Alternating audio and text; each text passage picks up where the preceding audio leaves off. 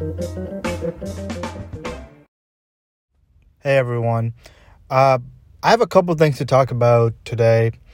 And the first thing I wanted to talk about was, well, it's kind of hard to talk about just because people look at it and they're like, oh, it's because your team's doing bad, or like the players that you root for aren't on great teams, so that's why you're going to say this. But it has nothing to do with that, and I think if you really think about it, it makes a lot of sense. Which is that, are you really having fun watching this NBA season? And what I mean by that is, you look at every single, well, I think it's probably been like a month now, maybe less than a month, but probably around a month, where every game that you want to watch, it's like 4 or 5 guys just out. They're just out, like, and it's with every single team. So I'm just not sure I'm having fun watching this, G League type NBA basketball. It's just not that fun to me. I wanted to watch the Hornets the other day, a couple days ago, and I can't even recognize some of the players on there. I'm trying to watch like the Nets, and it's like, who the fuck are these guys? I watched the Lakers Bulls a couple days ago, and there was some guy like Charlie Brown or something. Like, I think his name was something like Charlie Brown or some shit. Like, he's just in the game. I'm like, who the fuck is that?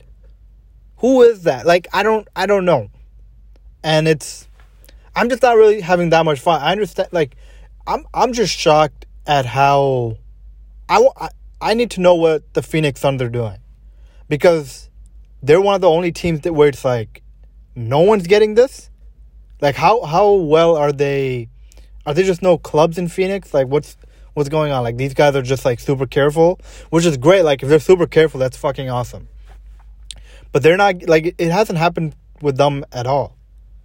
Well, I guess it did happen with them in the playoffs with Chris Paul, but like for the whole season, like nothing's happened with them really. The Warriors, I think Wiggins just got it, or he's in protocol anyways. I'm pretty sure he's vaccinated, so that's good. Who else? The Jazz. I don't think anyone on the Jazz has had it. But like every other team, it's like a couple guys out, like a couple key guys too. So I don't know. It's just something that the league has to do with in terms of stricter restrictions. It can't be the same things as it was last year, where you can't go this place, you can't go that. But I guess with testing, they have to do more and like rapidly. Because just from what I read, it was that this year, if you were vaccinated, you really weren't getting tested that often because you were vaccinated. So maybe it's that. I don't know. The good thing is that when you read about it, it's most of the people that are asymptomatic. So, they're not having effects. And sometimes it is a false positive. Like with the Lakers guys, it was a bunch of false positive. But it's just strange. Like, I don't want to watch these weird lineups where you don't know who the fuck's out there. And that's why, like, people talk about, like, the parity. That has a lot to do with the parity, because you don't know, like, these teams aren't whole. They're playing a bunch of G League guys. So it makes sense why there's so much parity all around the league. And by parity, it's really just a bunch of teams that are just okay. And I'm just not having a lot of fun watching that. So that was just my first thing. After that, what I wanted to talk about was Kyrie coming back. Kind of. He came back, but he's not really back. And, it got announced, and it got announced that he's coming back as a part-time player because I guess he's not vaccinated, so he can only play in certain arenas. And then the next day after that, it was like, oh, he's actually entered health and safety protocols, which is like if there was like a betting line on it, I would have bet my entire life savings on that, on my $11, because this Omicron shit is like for real.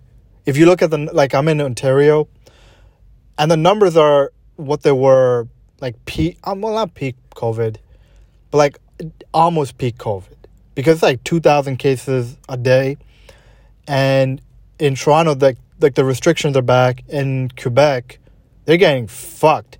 So I think they're like fully locked down. And in America, like it's if I'm not mistaken, it's the highest variant that's being caught by people now. So it's not fucking out. It's racking up the numbers. And, of course he was going to catch it. Like, you go out, you're not vaccinated, and presumably, like, he's got a bunch of people around him. That's just what, like, the NBA life is. So, of course he was going to get it. It was funny just, the Nets' whole position was, we're running out of players. We got to bring Kyrie back. You're running out of players because of COVID. So you're going to bring back the guy that is unvaccinated? Like, how does that make sense? But that's what they decided on. And I think it really puts them in a bad position. I guess not a bad position because in a little bit no one really gives a fuck. But it's not a good look for them to be so... I don't know what the right word is. To be so adamant about, we're not going to have this part-time player. That's ridiculous. And then when you're the number 1 seed in the East, you bring this guy back because of you guys losing a couple players. It just seems strange. Like, if they were 16 and 15 and KD was missing a bunch of games, Harden was missing a bunch of games, okay, I get it then. But you're, like, literally the number 1 seed in the East. So I thought that was strange. If I was thinking about it, if you're a team facing the Nets, you could probably plan this out like in advance where let's just try getting our government involved a little bit, where it's, hey, you know what? Indoor, there has to be restrictions. You have to show a vaccine card. Maybe that's just something, out of the box, just to think about. Because in Toronto, I'm pretty sure they said you have to show the vaccination card, right? Like if you want to play at, I forgot what the arena's called now. I think they changed the name. I can't remember.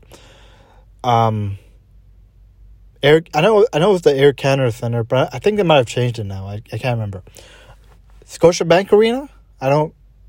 Whatever, who cares? So if I'm LA, well, I guess LA wouldn't have to worry about that because they're not making the finals.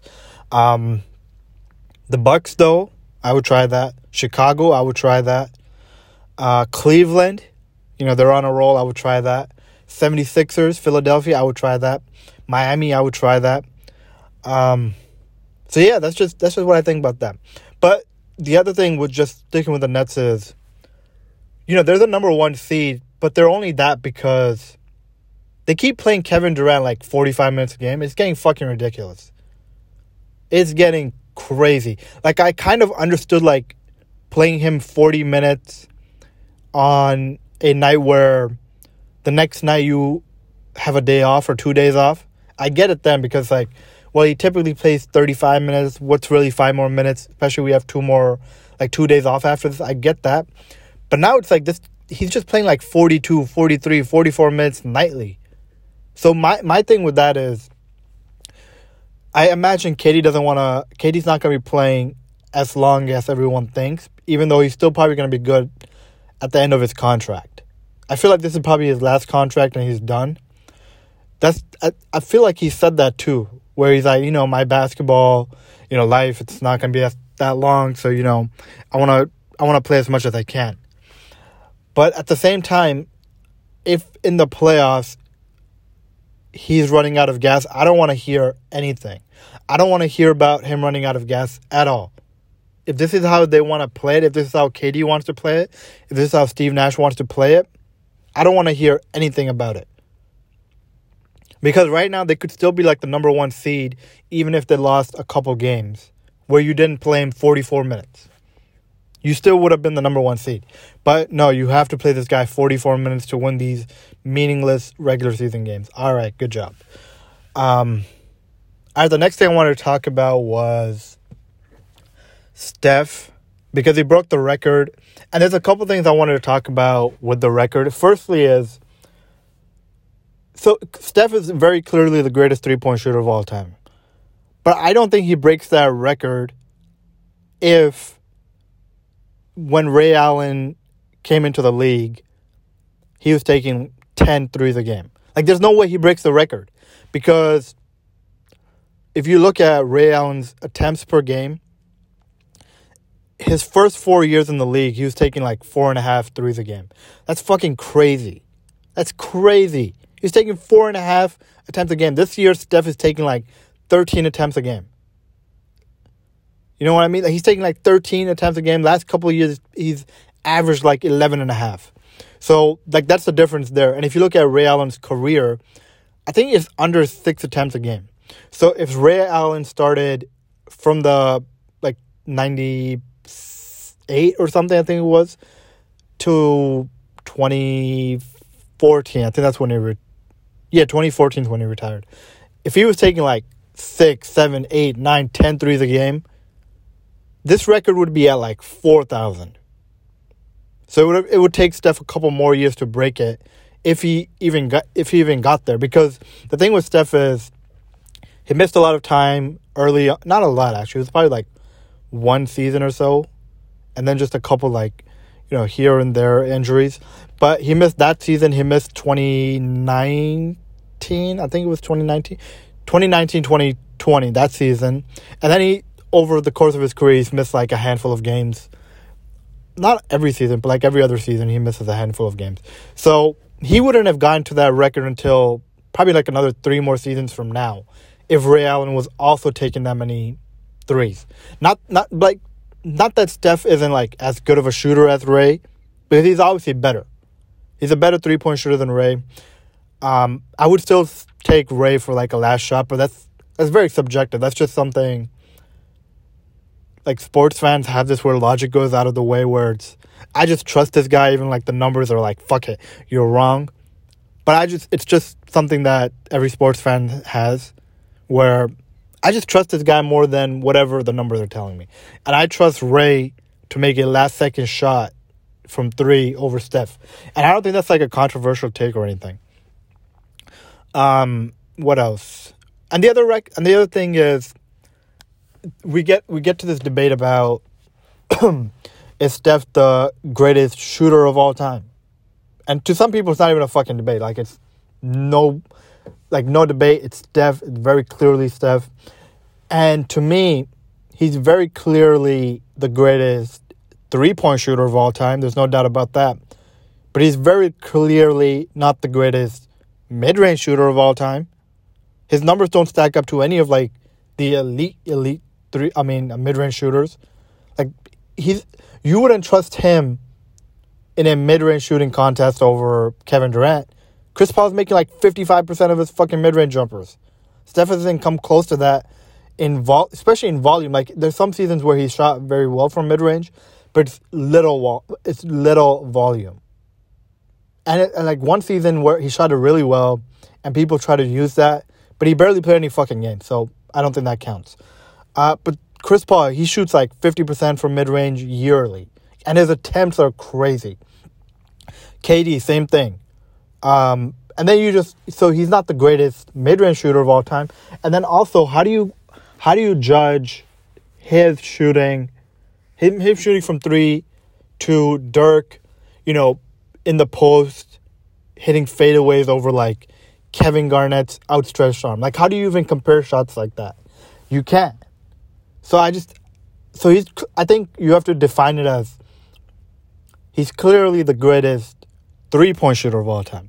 I don't know if you can claim you're the greatest shooter of all time if you can't claim it like everywhere. Like, how are you the greatest 3-point shooter of all time if you're not the greatest mid-range shooter of all time as well, if you're not the greatest like fadeaway shooter of all time as well? That's just what I mean. Like, he's the greatest 3-point shooter of all time for sure. It would kind of be like someone saying they're the greatest beach volleyball player of all time, but they're only good at a certain beach. No, you have to be the best at every beach.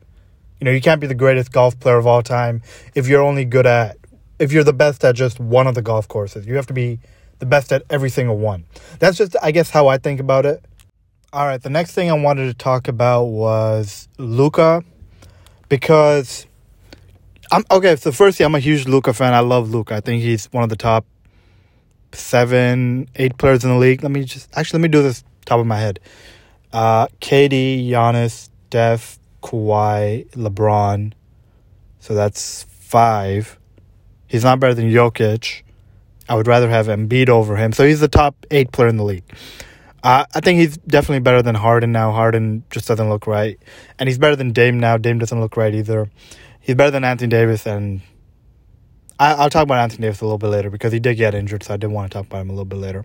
But the thing with Luka is, as soon as he made the leap in his second year, it was like, yo, this guy has the potential to be a top 10 player all time. Look at him now. Just look at him in a couple of years. He's going to be shooting 40% from three. Why? What gives you the indication that he's going to be shooting 40% from three? What makes him a top 10 player of all time? Like, if you look at his play style and you think of the comp for him, he's Harden. And Harden doesn't come close to being a top 20 player all time. I don't think he comes close to that. I don't think he comes close to being a top 25 player all time. And Harden's fucking amazing. He might be close to 25 all time. I might have to do... Actually, you know what? I would say I would bet on him not being a top 25 player all time if I really ranked it. So what makes Luka better than that? Like, I've heard it so many times where Luka, he's got the potential to be a top 10, 15 player all time. Have you seen the top 10? He does not have that type of potential because if Luka was doing the things that he's doing, and then he also had like this athletic gear, then I would understand it. But he doesn't have that athletic gear. He just has the skill set that he has, and he can, of course, improve on it and get better as a shooter. Get more athletic, I guess, if he takes better care of himself. He can be better. I just don't see where... I just thought we had to, temper down a little bit on he can be a top 10, 15 player all time. Because I just don't see that at all.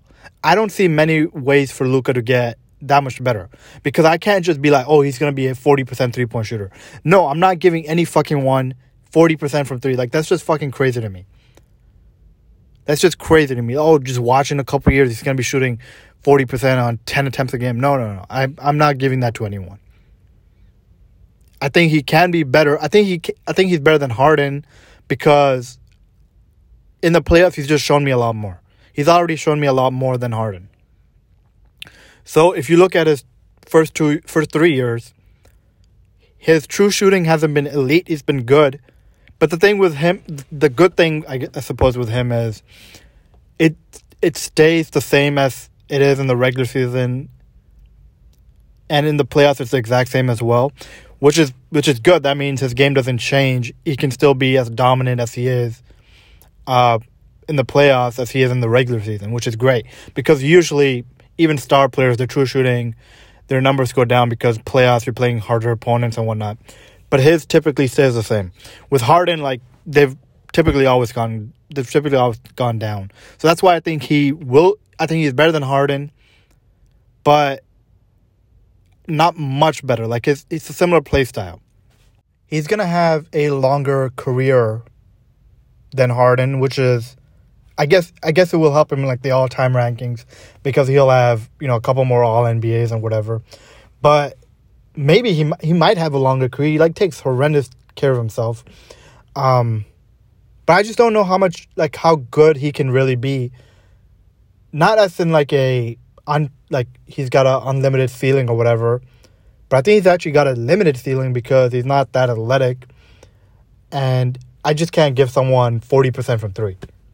Like, he's shown nothing that tells me he can be a good three-point shooter or a good free throw shooter. He's become a good mid-range shooter for sure. And he's got really good touch in the paint.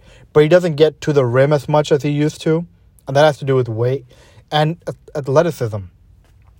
So yeah, that's all I have to say about Luka.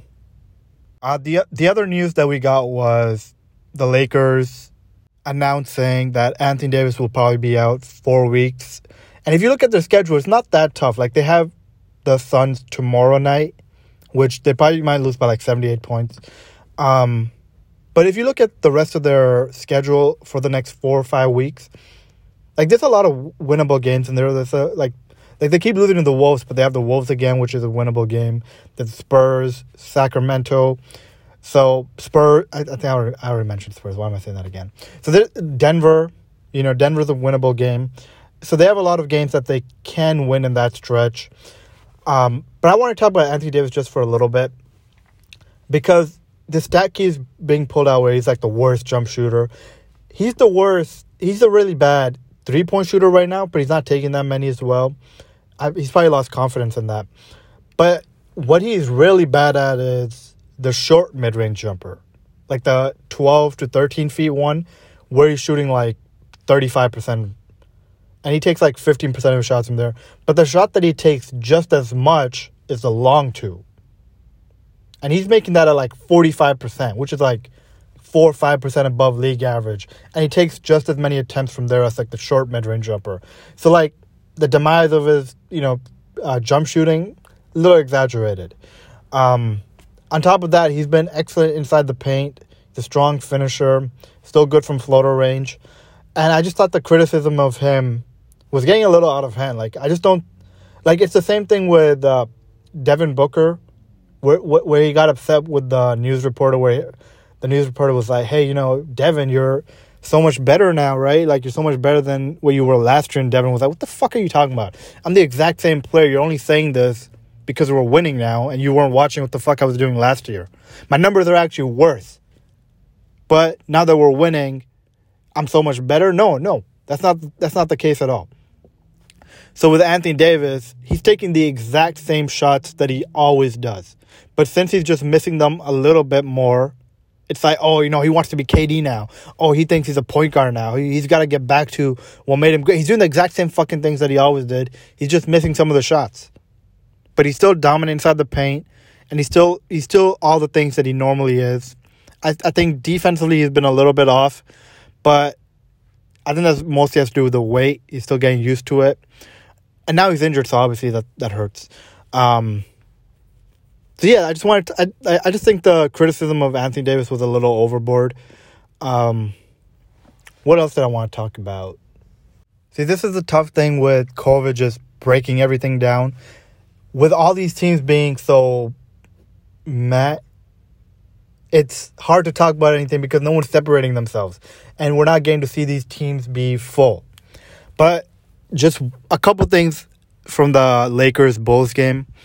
One, I never want to watch DeAndre Jordan play another minute of NBA basketball. I just can't do it. If he's on, I am turning the fucking game off. I will turn it off. I just can't stand it anymore. It's horrendous. Play LeBron at center 48 minutes. Wait till Dwight gets back.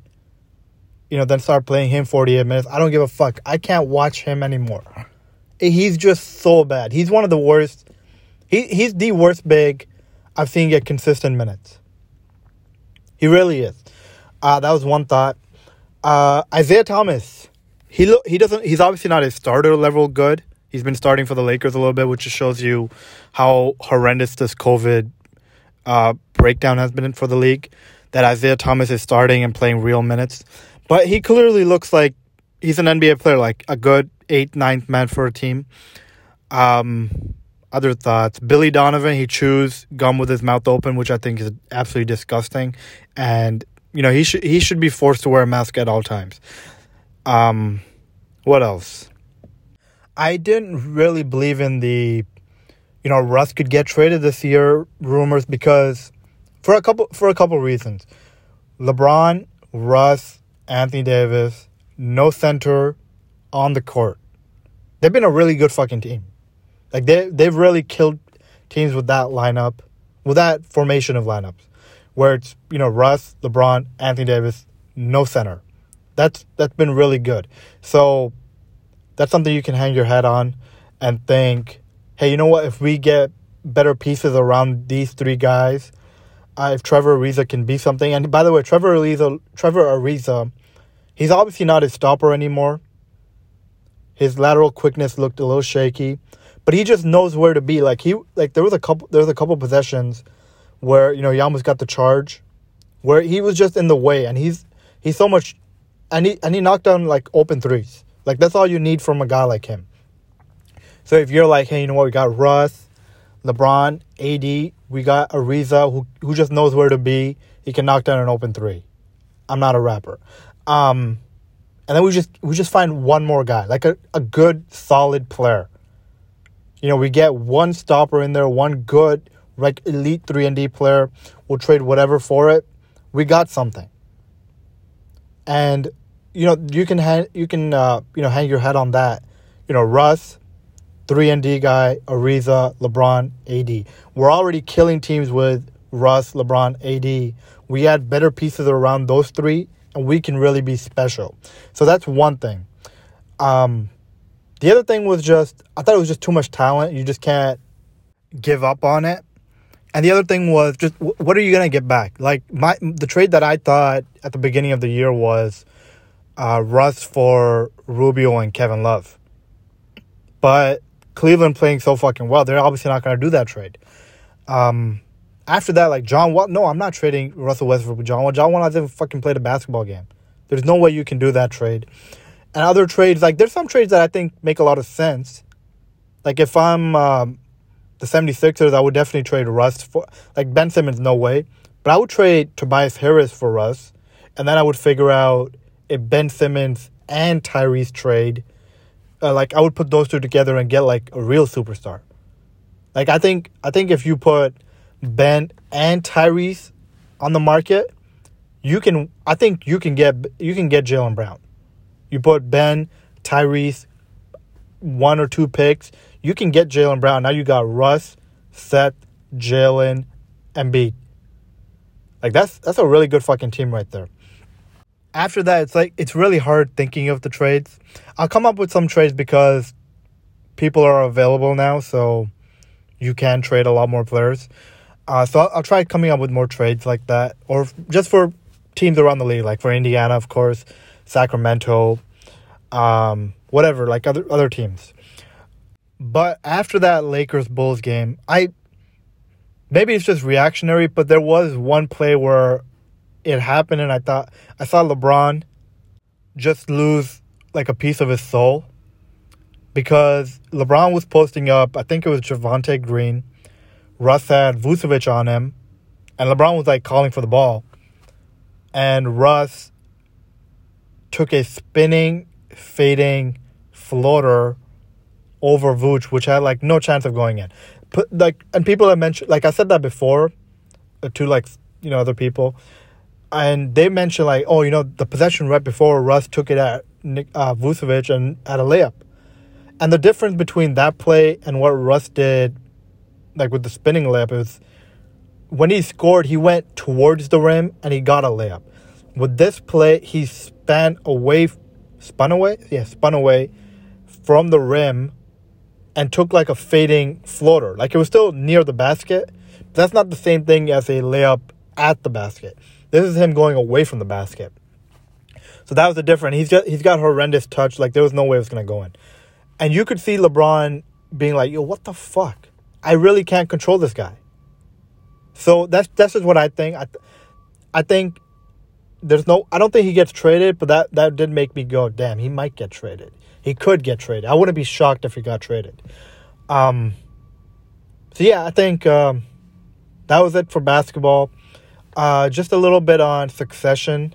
I just finished season 1, and I finished season 1 in like 2 days. Like, it's an incredible show. I watched the first episode and was like, this is it.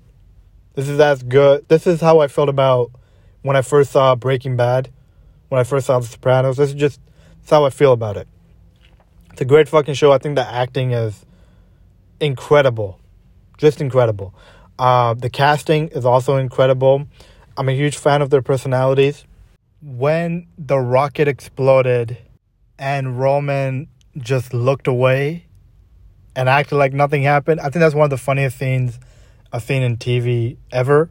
It's up there with that Bridgerton scene where he's like, you know, I regard you so highly that I cannot marry you. It's up there with that.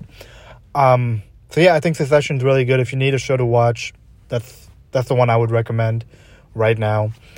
And I just don't have anything to talk about. Like, this COVID shit's really fucking everything up. Because teams can't separate, you know, teams aren't whole. Like, there's nothing to really talk about. So, anyways, thank you for listening, everyone.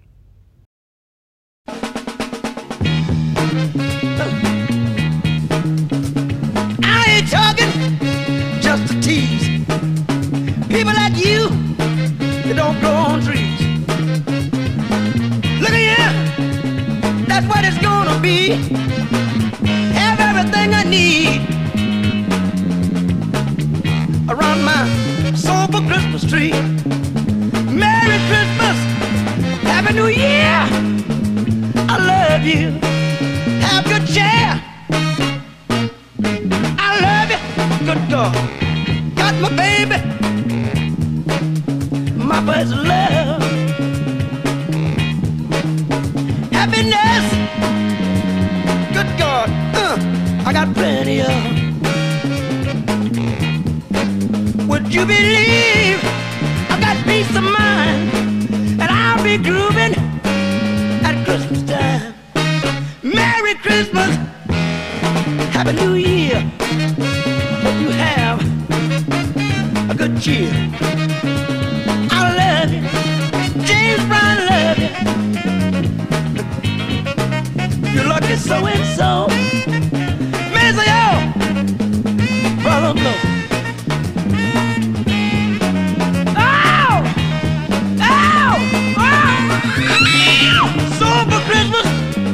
Like a sweet melody, I'm a lucky so-and-so. The bell's gonna ring for me. A Merry Christmas and a Happy New Year to all of my fans. Have good cheer. I love you, I love you. Won't take nobody else. I can't stand myself. Good God, I got a heart full of love for the whole wide world, and a little special love, a little soulful girl. I get this feeling every now and then. Gotta get ready, bring the new year in. Merry Christmas and a Happy New Year. All good cheer. There's one more thing, you've been so nice to me down through the years, and I'll always remember you. Well, I'll never forget. You bought my records, come to see my show. That's why James Brown love you so. You come to see my show, that's a debt that I'll always owe. Come to see my show. See you Christmas. Come to see my show.